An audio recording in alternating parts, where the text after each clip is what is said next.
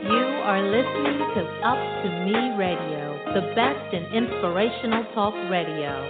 It's up to me. It's up to me to be the very best I can be. And it's up to you.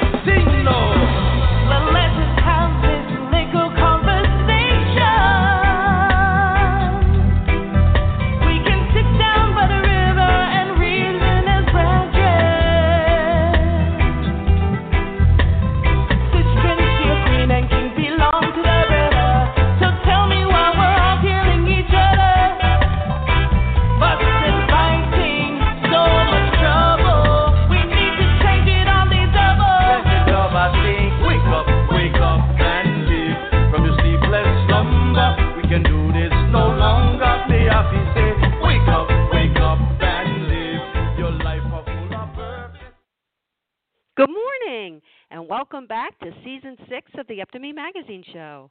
The Up2Me Magazine Show is your inspirational go-to platform for behind the scenes with industry professionals and talent in Christian entertainment and successful small businesses. Join us today as our guest will be Stone Road Pictures award-winning filmmaker, director Jim Ball, and executive producer and actress Julie Silcott with their latest film, The Order of Rights. I'm your host, Gabby G, because I was born with the gift of gab, a trait that each of my friends and family can all attest to. So please join me in my virtual Gabby G Cafe and be inspired along with me as I introduce to you each morning another fabulous guest to inspire and educate you.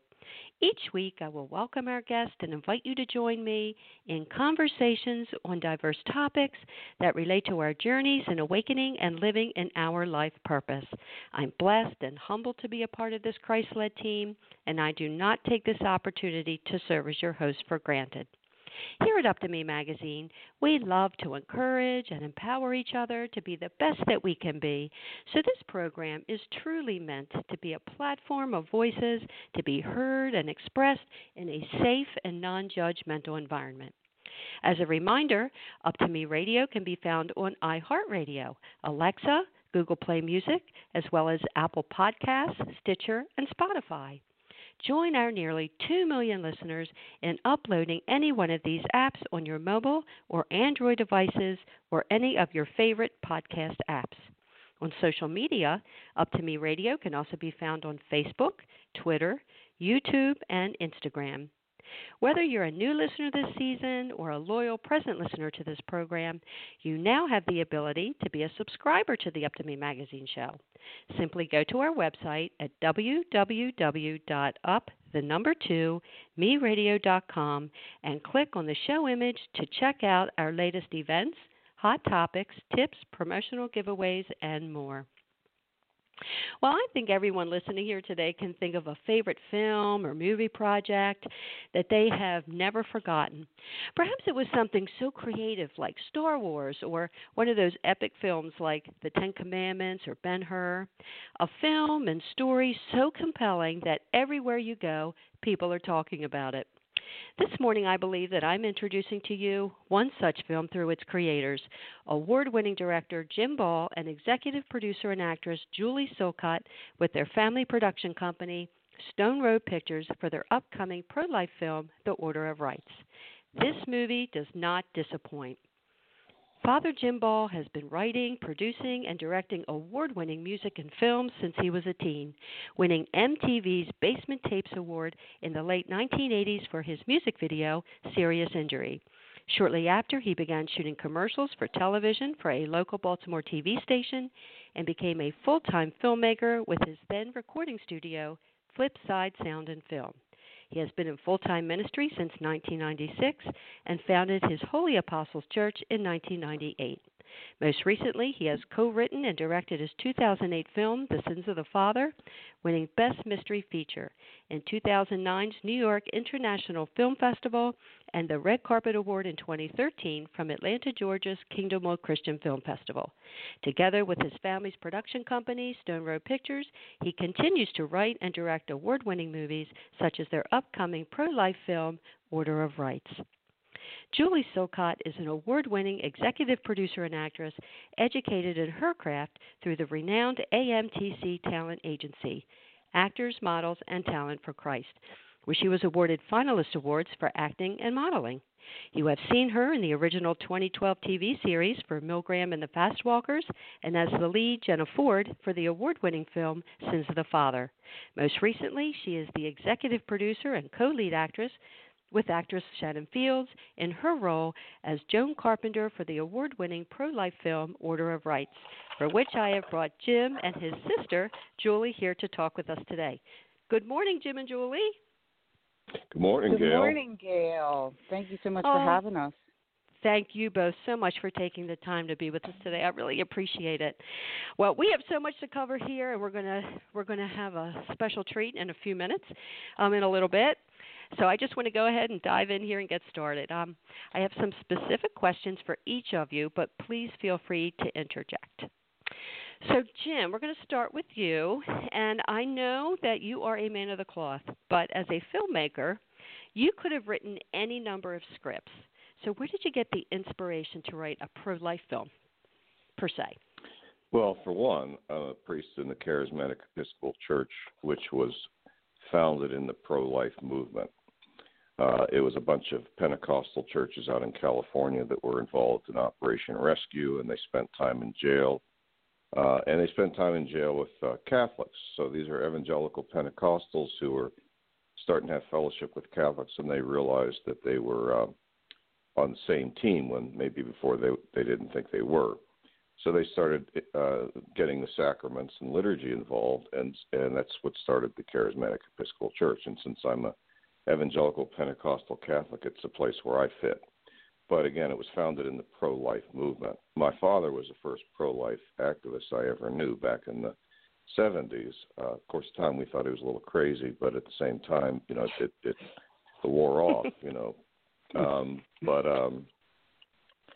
And then when I was converted, Pentecostal gospel singer led me back to Jesus Christ at the age of 35 at my recording studio, and shortly after that, I went to my first pro-life march, and it was there that a woman walked up to me on the street and started calling me father, you know, and I was standing next to a Jesuit priest that I knew, and I said, I'm not a priest, and she said, are you sure, you know, and so in other words, I even got my kind of exterior call even at the pro-life march, and then usually on July 4th, you know, the Sunday of July, around July 4th every year, I give a sermon on the Declaration of Independence, how that is tied to the biblical worldview, and that the sentence or the clause in the preamble, life, liberty, and pursuit of happiness, is not just a nice alliterative sounding phrase, but it actually is the order of rights as given to us by God, which are inalienable. And I said this gives us the matrix on how we are to determine legal matters or claims and things like that in the court system and in our morality. And I said, so, and they're listed in order. Life is the preeminent right. Liberty is a God-given right that comes second, and then pursuit of happiness, which is a kind of category, a class of rights. In other words, it tells you you're allowed to choose your career or make choices for your life as you see fit. You know, the state doesn't get to dictate what you do. If I want to be an engineer, I'll be an engineer. If I want to be a musician, I'll be a musician, and no one's going to tell me what to do. So with that said, I talk about the great civil rights debate in the 1800s, which was the abolition movement, and I said that people really understood this matrix back then, that a human being has a right to liberty or freedom, which is why, and everyone understood that, which is why the slaves were declared to be 5/8 human beings, because if they were fully human, and in the case of then the court would have no choice but to grant them their rights. And of course, the South was claiming we have a right to our way of life, which they do. But your right to pursuit of happiness, which is your way of life, cannot impinge on a person's right to liberty. And so if we fast forward to our current day, the issue, the preeminent issue today in my mind is the abortion issue, because we believe that the life inside a mother's womb is a child. And so therefore, if the child is a fully human being, then it has the right to life. And a mother's right to choose, which a mother does have a right to choose. She, certainly does. She can choose her life and everything else, but she can't make her choice at the expense of a person's life. So, I've preached that a number of times, and I've had people walk up to me, after the sermon and say, I never knew that. I mean, I'm pro-life, but I never really understood that matrix, and it just makes things really clear. So I thought, well, how do I make a movie out of that without being preachy, sermonizing, didactic? And I thought, well, we'll make it a courtroom drama. So that's basically the genesis of the film, or what started the idea. Wow. I had no idea about your background at all. And so that has always been something that has been in your heart. It's part of how the Lord called you. I had no idea. That's pretty moving. Mm-hmm. To know that the Lord implanted that in you, even from your very first calling. I think it's pretty interesting that someone asked you if you were a father when you weren't even a priest yet. So you can tell that, she was already giving you a word of knowledge that you weren't even aware of. And I was beginning to think about that, like, do I have some kind of call? And so her walking up, and again, I'm standing next to my cousin who's a Jesuit priest, and she goes, "Excuse me, Father, can I ask you a question?" I think she's talking to him. And I'm not answering because I said, he's the priest, I'm not. And she said, are you sure? And then, of course, he looks at me like, you might need to think about this.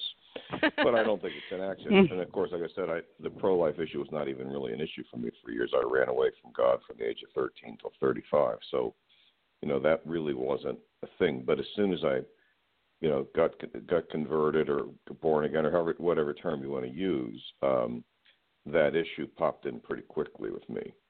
In other words, it just, God gave it back. God gave that to me fairly quickly.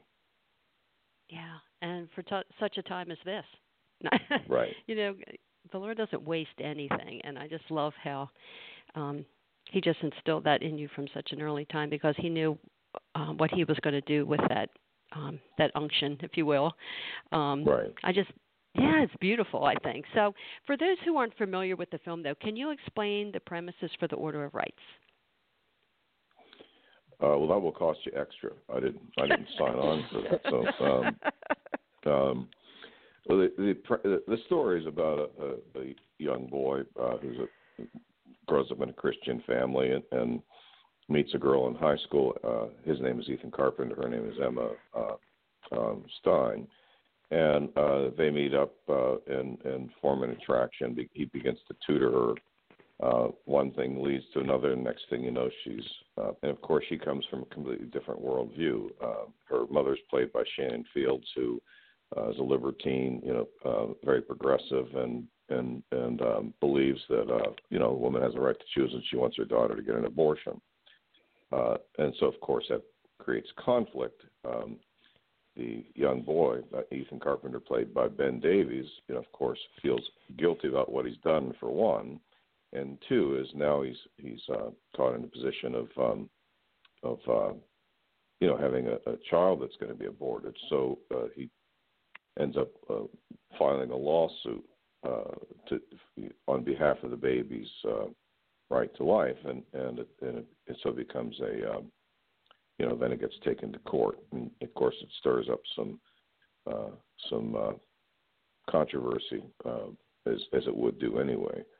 So that's the basic setup, and I'm not going to tell you more than that because I want people to go see the movie. So. Absolutely, and in a little bit we are going to treat them to the trailer. But one thing I was curious about, because I find this movie so intriguing and groundbreaking for a number of reasons, Jim. One is that it comes from so many different viewpoints, though, the woman's perspective, the court's perspective, but it focuses mainly on the young father's perspective, which to me is such a different approach. So what made you write it so courageously from the young man's main perspective? To be honest, that wasn't even conscious in my mind. No? In other words, I just wrote it. It's like that's the point being is that, well, I'm a man for one, and one of the things we teach men is to take responsibility for their actions. We recognize a lot of the problems in our culture is lack of fatherhood. Men have been, and there's been a war against the image of God in men. Abortion, killing people is one, but also the enemy is trying to take away the God-given sexual identity of the male and female. It's trying to morph that into either a million different quote-unquote genders, which is just simply not true.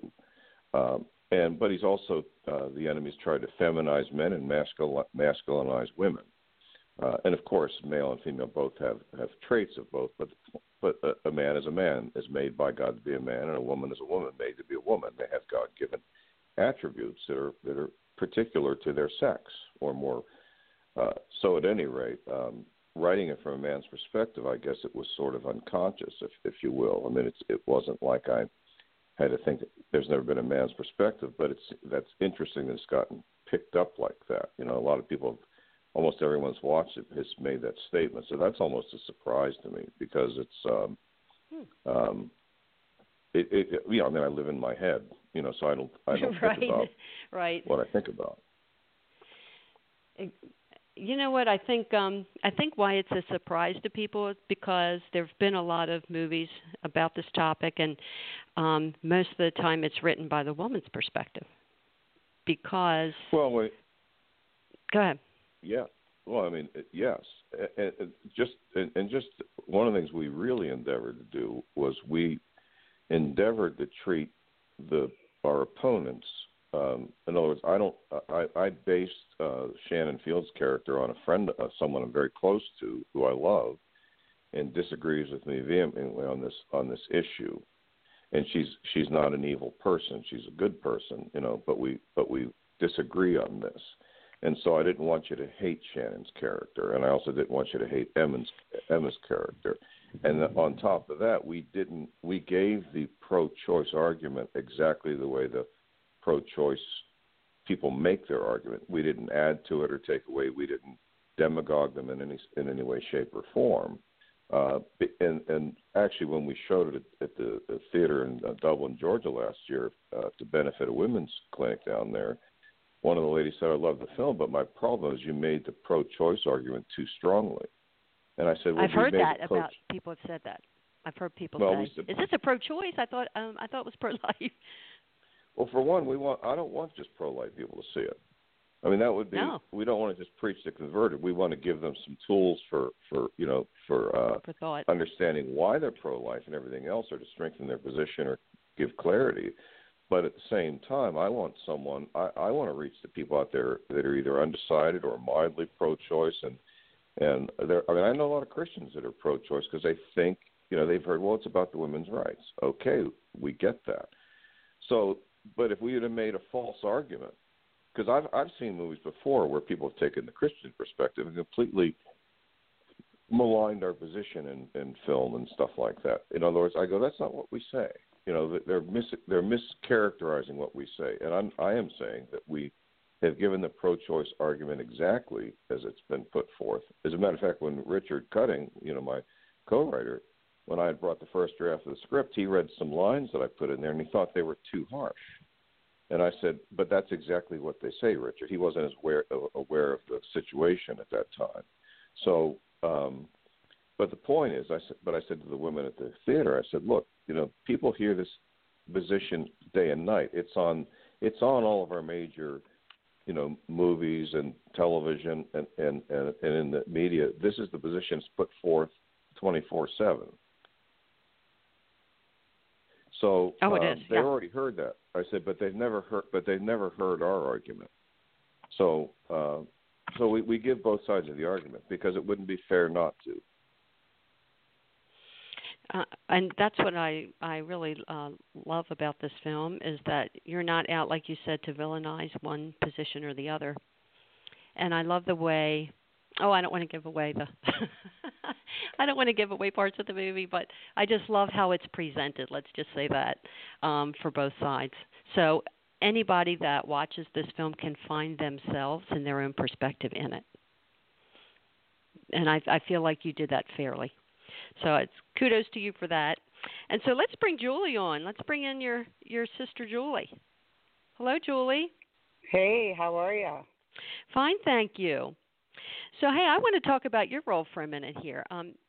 You did a recent interview with Dr. Diane Howard of Faith Lines Magazine, and you stated that your character as Joan Carpenter brought relatability and an honest backstory to the role. So can you elaborate on that?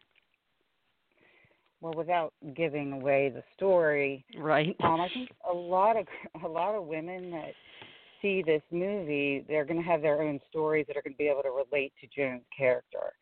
In case in point, like when we did the showing in Dublin a year ago, I had a lady come up to me and she was in tears, and she just said, "Your story was my story," and she had a son there with her who actually knew her story, and as she was in tears watching it, he was squeezing her hand just like to say, "I'm here for you." And to me, God planted that for such a moment for her to watch and the son to support her and give her the love she needed, and the healing just occurred from just watching it. And to me, that's what the work of what God is doing in this whole film.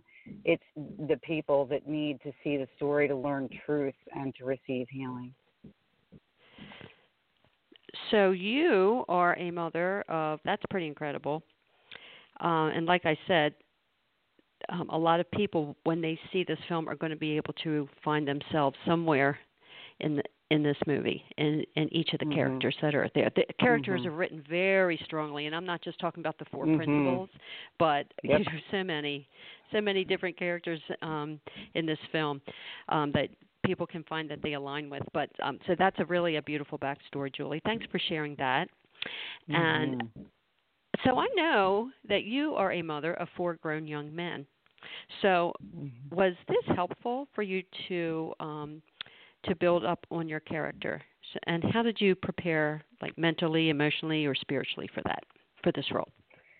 I don't think we realize God plants things in us along the way, because being a mom, back it was like 10 years before we filmed The Sins of the Fathers, I was just very sick. So I had to overcome a lot of challenges being a mother with 4 kids. I had to push through things, not having energy, not having focus. I remember at one point I had to get up the steps. I had to go up on all fours. I just had no strength. So you just learn to move in the dark with God. You have to walk on water. You just have to fight through it and believe that he's by your side. I think that prepared me on the production side, because I actually had never produced a movie before. So when Jim asked me to, when we were planning it, I questioned whether I should have even have, been an actor in it, because I just couldn't pull out a card of how to produce a movie. So, then I had said a prayer that night, and when I woke up, I had a book by my side, and I opened it up, just like, Lord, should I be doing this? And it said, if you don't stretch yourself and do and plan for the impossible, how can I show up? Where do I get the glory in that? And I thought, oh my goodness. Oh my goodness, that's profound, huh? He wants me to do this, so I just knew, and we had 2 weeks to prepare for the production side. So, wow. With kids, you feed them, you get them where they need to go. You do those kinds of things. And so that's similar to the production. So I just moved. I just got up and I moved, and God taught me how to break down a script. I was like, I don't even know how you do wardrobe. So I sat there one day going, okay, well, you must have to break it down into the days. So we had 2 weeks, then we had to shop for the clothes. I had to plan the food, which we had amazing people step up, and that God just came right in. brought the right people that needed to help, and I give God all the glory for it, to be honest with you, Gail. I do not take the credit. I just was a willing servant to do the, to listen and do what he was asking me to do. But yes, I think that having kids prepared me when I didn't even realize it. Spiritually, I think it made me cling to him because I had to walk on water. I literally did not even know what I was doing. Now, I had acted before, and I had some training in that, but, I didn't even know my lines just because of the intensity of the work from the production side. So God stepped in with that because Emma lost her voice. So we had to shut down for 4 weeks. I remember that. Yeah, so I was like, oh my praise the Lord. I mean, not that I wanted Emma to lose her voice and, and even the cost of sending people home and shipping them back. God provided. I mean, we didn't even have the funds when we started planning this in December, and we said, nope. Our scheduler said, you don't start this train until this is ready to roll. And we were like, well, the actors aren't getting any younger. We got to roll now. This is our time frame for the actors in January. So we started on Martin Luther King weekend, which in itself to me is prophetic. And and we were there near Gettysburg. So that was just so amazing. And God just provided every step of the way. Well, I love how you say that you didn't feel qualified to do it. You only had 2 weeks. You didn't have time to prepare, but the Lord clearly was telling you, you got to stretch yourself so I can show up and show out. And what is it they say that he doesn't call the qualified, he qualifies the called.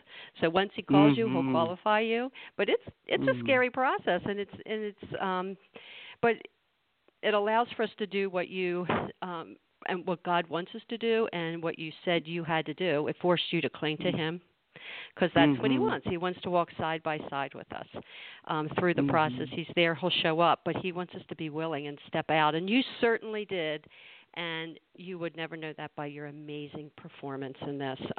You just did an amazing, amazing job. I'm so proud of you. I'm so proud of Jim and Richard and Shannon and Ben and Emma and just Cameron Ornette. He was amazing as Coach Bradford. So, oh my goodness. So you have such a cast. We'll talk about them in just a moment. So what we're going to do is, I just want to say real quick that if anybody wants to call in and have any questions or comments for Jim and Julie, we'll be taking callers around 10:40, and you can call in at this number, 347-324-5246, and press the number 1.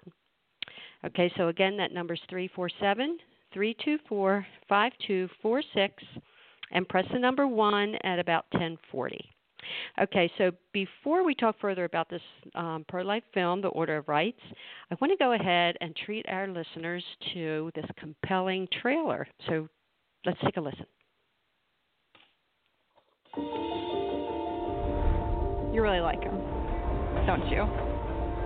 Yeah. Let's skip. This girl's a genius. I'm counting on you to keep these guys focused. Now, I don't want to hear anything about girls and parties. Would you like to stay? I think that I should. Even if it's just for a moment. Oh, God. Where do I go from here?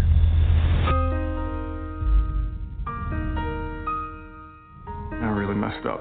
No matter what decision Emma makes, your life will have been affected. You might have to forego playing college football.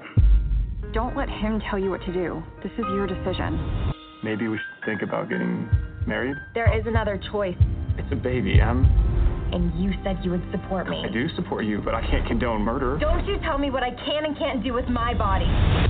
How important is the life of your child? Let's do this, Mr. Forsett. I'm here to serve you and your daughter a court notice. What business is my daughter's life to you? This riveting case seizes the national spotlight, involving a young man's pursuit to prevent his girlfriend from aborting their child. You do this to create media attention. Look outside, Mr. Carpenter. Isn't this exactly what you were hoping for, your 15 minutes of fame? Perhaps. No, please. We actually have a kid kid who wants to be a dad and not a deadbeat. But first, he needs a court to recognize that the child has a right to live. Is Miss Stein's baby viable right now? No, not at this stage. Thank you. No more questions, Your Honor. Do you believe that the pro-life issue has become the civil rights issue of the day? A woman has a right to choose what she does with her body. The baby's not her body. I'd like to ask you if the fetus can feel pain. Yes, absolutely. Wow. This is so powerful. And if this trailer doesn't compel you to go see this movie, you're really going to be missing out on something so precious, and it's a very spiritual experience watching this movie. And again, you'll find yourself in a lot of these different characters and folks that are portrayed in this film. And so, Jim, I want you to tell me about the equally powerful Order of Rights cast and what that process was like for you. Do you find when you're casting people that does God put a dove over their head and say, this one, I want this one, and this one? So how do you know who the right character is? So tell us about who you chose, the principals, and what that process was like for you. Well, I mean, first off, we already knew that Richard Cutting, who I've worked with many times in the past, and Julie were going to be in it. We knew that. I know Julie didn't think so, but I did. And then Julie had met Shannon sometime a year before, and we when Julie and I first saw Shannon in Facing the Giants years ago, she said, I think we'll work with her someday. I remember her telling me that. But at any rate, casting's just kind of a weird thing. It's like because when you write the story, you have pictures of people in your head, and sometimes you cast someone that's different than the picture you have in your head, but they're right for it at the same time. So, we'd hope to get Ben Davies. I mean, Shannon's agent, Nisi, is Davies is Ben Davies' mother, so we were able to secure Ben Davies through that. Casting for Emma was of course we had to find the right girl for that, the right actress. Right. And I had in mind some actress that had worked with Richard on his web series that I had shot, and I thought she would be she fit the image in my head. But at the same time, I don't think she was a Christian, probably not pro-life, and I didn't want to put someone in a position to act against their beliefs and have that contention. So we found Emma. I mean, Nisi had sent me 3 or 4 auditions, video auditions, and we had some really good ones. But the second we saw Emma, within the first 2 lines, I went, "That's the girl. That's the actress." She's and amazing, she was. I mean, Emma. Yeah, very talented. Yeah, she couldn't be any better. And it turns out she and Ben had worked together, and they had they have a good chemistry between them. Some of the Cameron Arnett, we were looking for. I wanted a black actor with some some gravitas, so to speak, and to play the football coach. I met Cameron Arnett down at Kingdomwood Film Festival about 3 years ago. I think we were down there, and he walked up and said, "If you have a part, let me know." And I liked him, so much that what I did was I combined 2 roles for him. I had the role of a pastor who counsels Ben's character, and the role of a football coach. And I liked Cameron so much, I thought, well, I'll just combine the roles and give him more screen time. Jack Walker, who plays Julie's husband and Ben's father in the movie, is someone that Shannon met when she moved to Dublin, Georgia, and was going to church.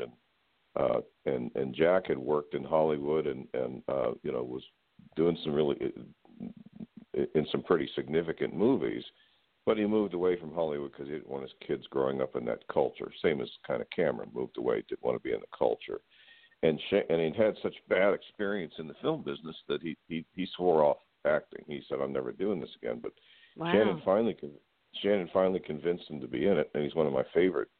We just stayed at his house for a couple of days. We're coming back from that right now. Became friends with him, but he's just a really fine actor. And let me think. Dennis Lower, who plays one of our doctors. Oh, he's phenomenal. Met him down at the Kingwood Film Festival. Struck up a conversation with him. Put him in.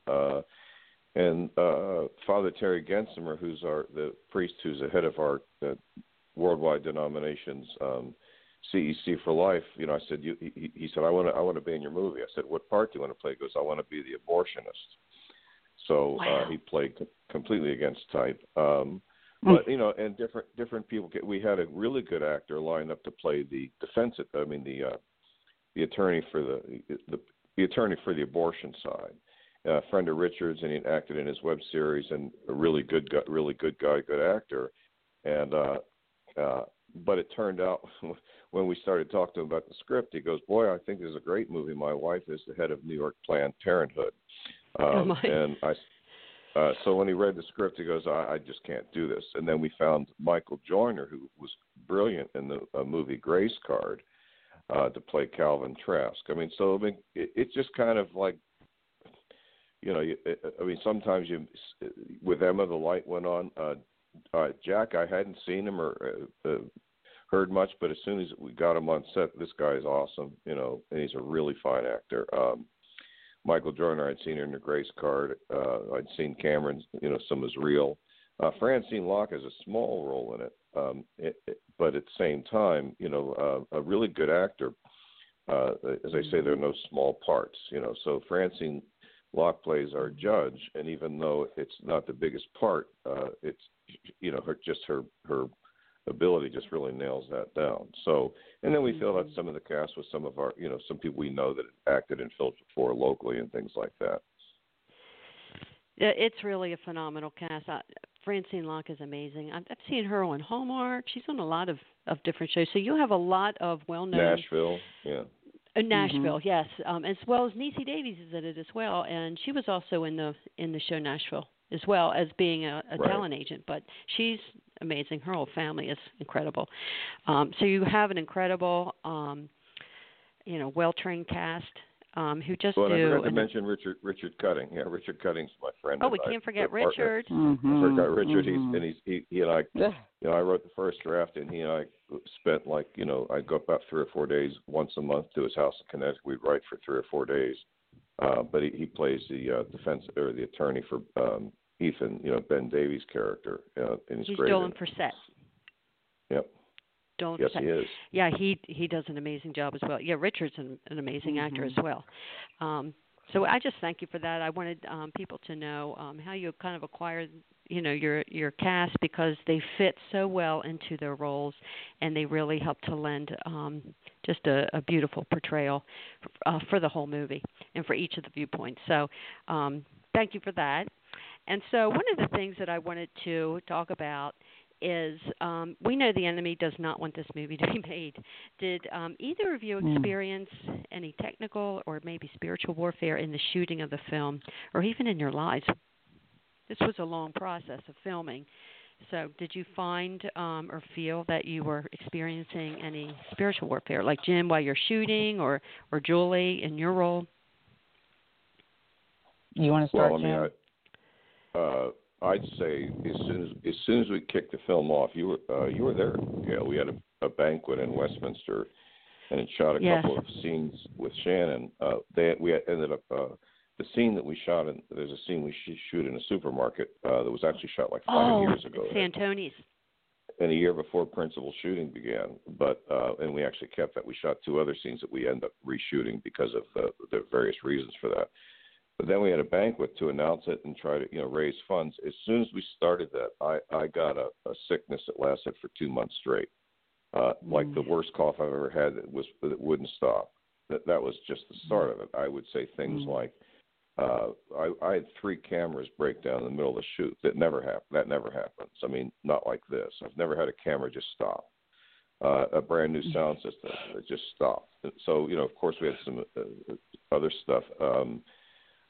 And then on top of that, some real physical or like just spiritual oppression that's really hard to describe at various and sundry times. And every time we went to a new step, like finishing the film, something would happen. But that was it would take me too long to go into each one in detail. But but yes, lots of warfare. Actually, and my dog died when we were shooting in Connecticut when we had come home. Yeah, and then within a week, Shannon's dog died of the same thing, and mine was only 6 years old.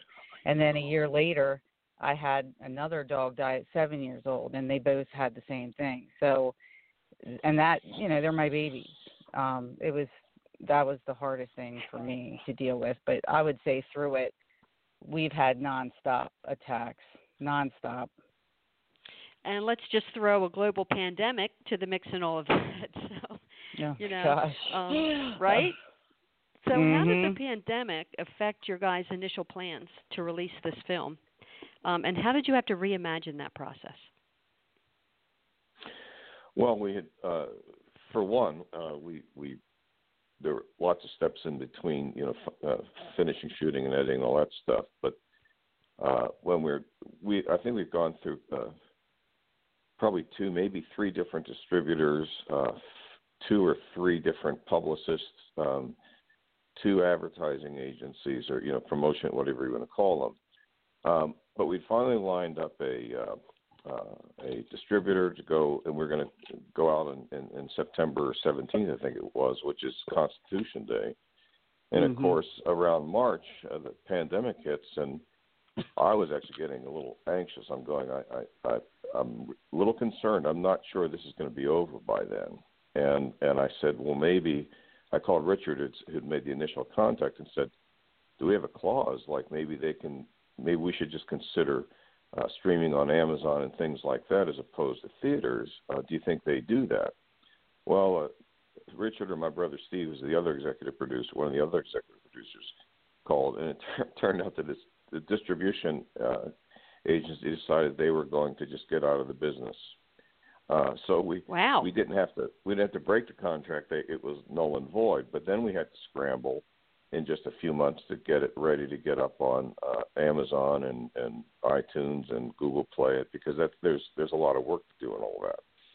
So, but with that said, we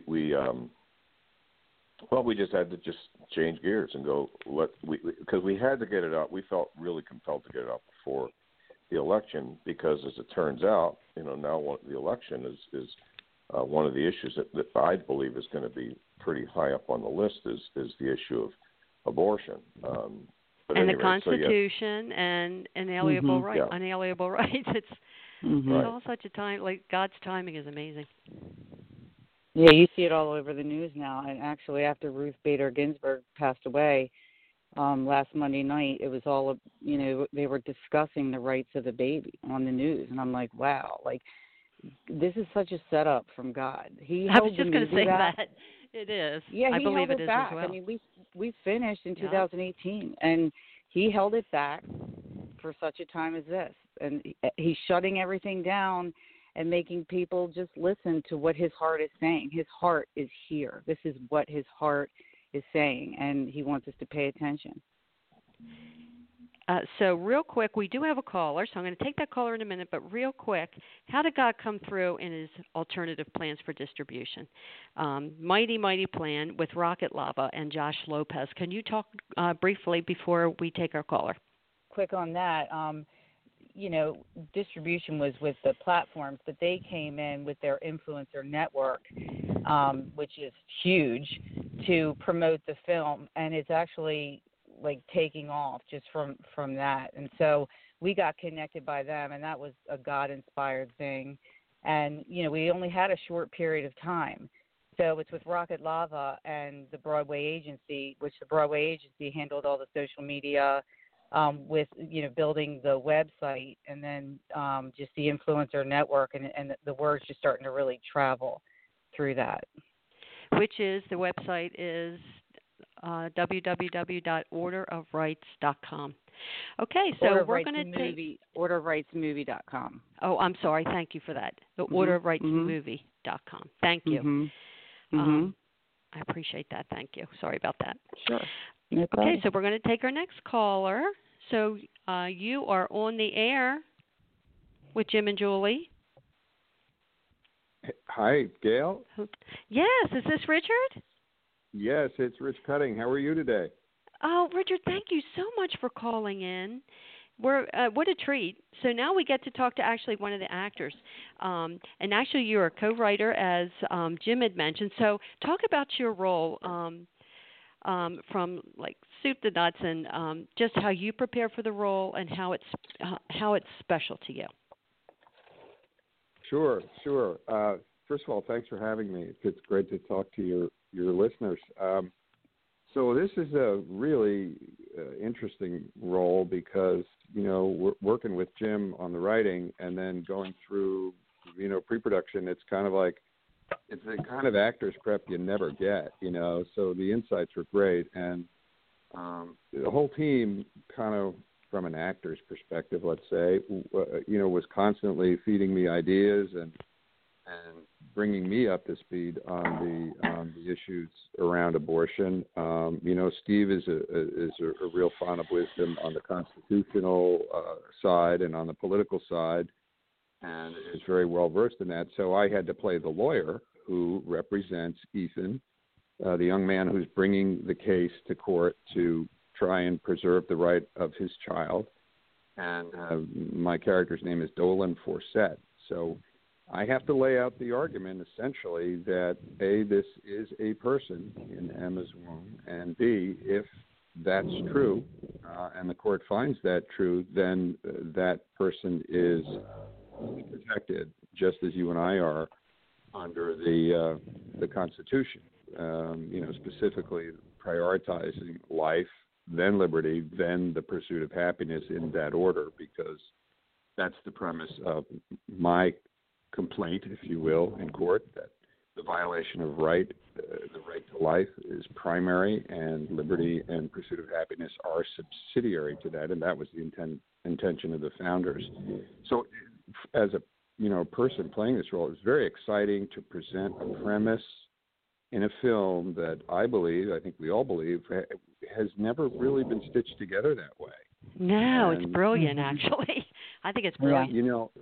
And there are a lot of films out there, well, a lot, but there have been several films over this past several years that have, treated the issue of life and abortion from various angles.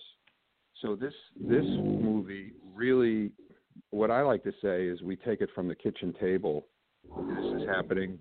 This unexpected pregnancy is happening all across America every day, and the effects on families and communities and churches and indeed the country. Just on a secular basis, aside from the deep spiritual basis. And it was kind of fun to play a lawyer. It's always fun to play a trial lawyer anyway, because you get to stand up there and talk to the jury in a deep voice.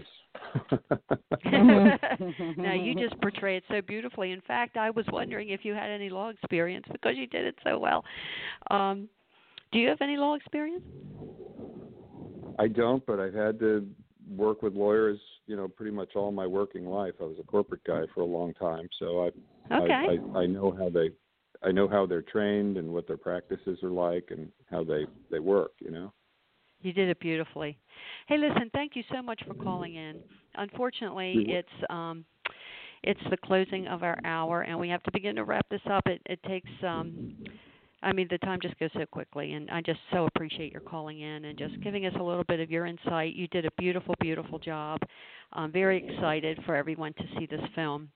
So thank you so much, Richard, and you did just a beautiful job in the writing and your acting.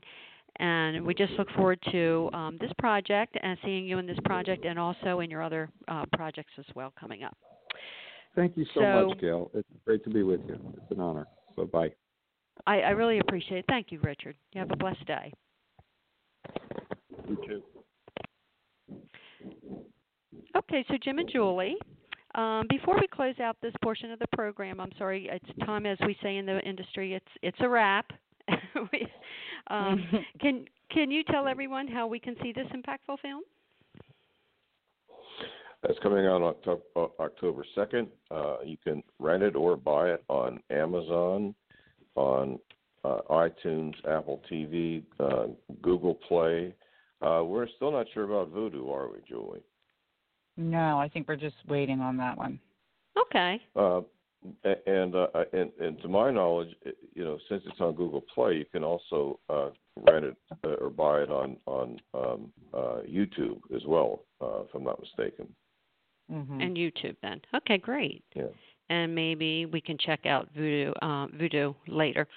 Well, I want to just thank you again for taking the time to be with us today. I know, Jim, that you and Richard are actually in Georgia as you had your theatrical release back in Dublin at the Theatre Dublin.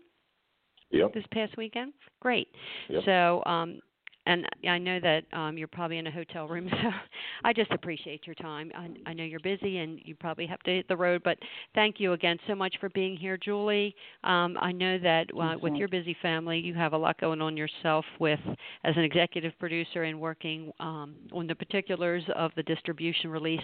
And so I just thank you so much because this topic is just like we talked about. It's so relevant for the times that we're currently living in. And my hope is that it'll become a catalyst for healing and forgiveness and Christ's love, like just from the various viewpoints that you both so brilliantly execute in this film. So before we close, I just want to cover you both and the film project in prayer because I think it's real important. So do you mind if I pray with you real quick? No, we'd love that, Gail. Thank you. Lord, we thank you so much for the courage and the faithfulness of Father Jim Ball and Julie Silcott and their family members and all of the actors and people associated with this film and Stone Road Pictures in the creation of this very compelling pro-life film to advocate for the unborn. We decree and declare Psalm 91 as a covering over each and every person associated with this film for their protection in the coming weeks and months. We ask that you protect the distribution release for the Order of Rights and pray for its success to advocate for the unborn with greater love and understanding and healing for all who view it. And we pray this in Jesus' mighty, mighty name. Amen. Amen. Amen. Thank you, Gail. Thank you. Thank you both so much. I really appreciate it. Thank you so much. And thank you on behalf of all the unborn children. And don't miss the theatrical premiere this Sunday, actually tomorrow, September 27th. We have one reviewing at the Theatre Dublin in Dublin, Georgia. Tickets are just $5 with a 7 p.m. showtime. Is that correct, Jim? 7 or 7:30, I forget now. Okay, be 7 that's on fine. the safe side. Yeah. 7 on the safe side. So 7 o'clock tomorrow, 7 p.m. tomorrow at the Theatre Dublin in Dublin, Georgia. If you have a heart for the unborn and are local to the Georgia area, grab some friends and go on down. Don't miss the TV on-demand streaming event for Order of Rights, the movie, Friday, October 2nd, on YouTube, possibly Vudu, HD Movies, Amazon Prime Video, iTunes, and Google Play. For more information, please visit the Order of Rights website at www.orderofrightsmovie.com. On social media, you can follow the Order of Rights Movie on Facebook, Twitter, Instagram, and YouTube, respectively. The Up2Me magazine show will be back next Saturday morning at 10 a.m. with another exciting guest to inspire and educate you. So mark your calendars and meet me here at the Gabby G Cafe. And on behalf of Mel D and myself and the entire cast of Up2Me Radio, this is Gabby G saying take 5 this week and be inspired to ask yourself about your own Up2Me journey. Then come back and share it with me because you know what? It's your life. It's your journey. It's up to you. Take us out, Mel D, as we listen to our fabulous theme song, Wake Up, by Blessed Love Gospel Reggae Band. It's up to me to be the very best I can be. And it's up to you to do the same thing too.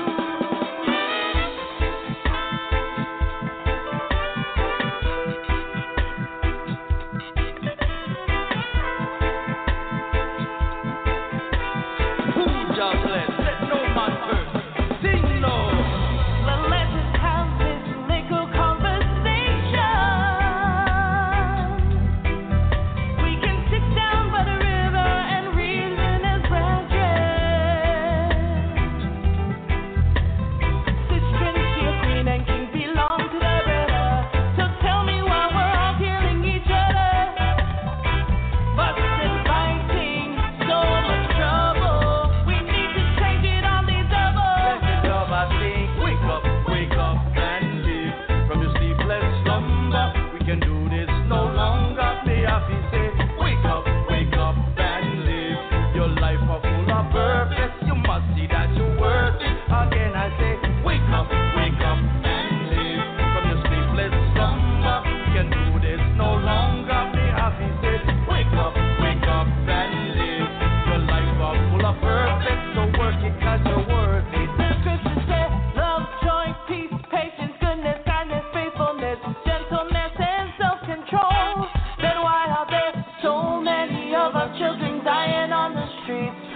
lose themselves to sell their souls.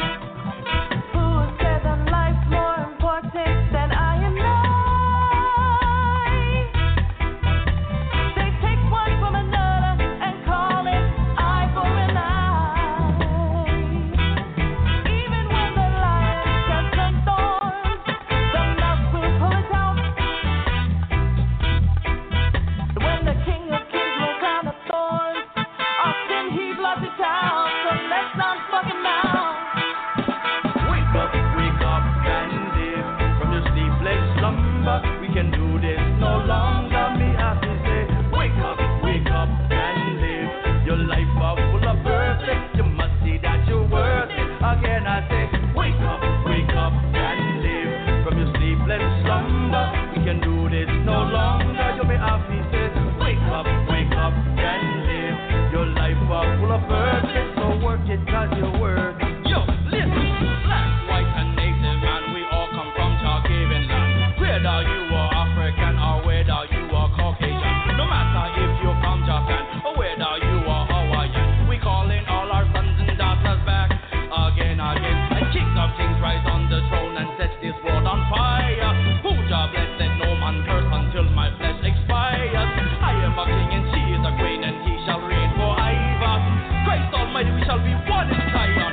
Blessed Lord.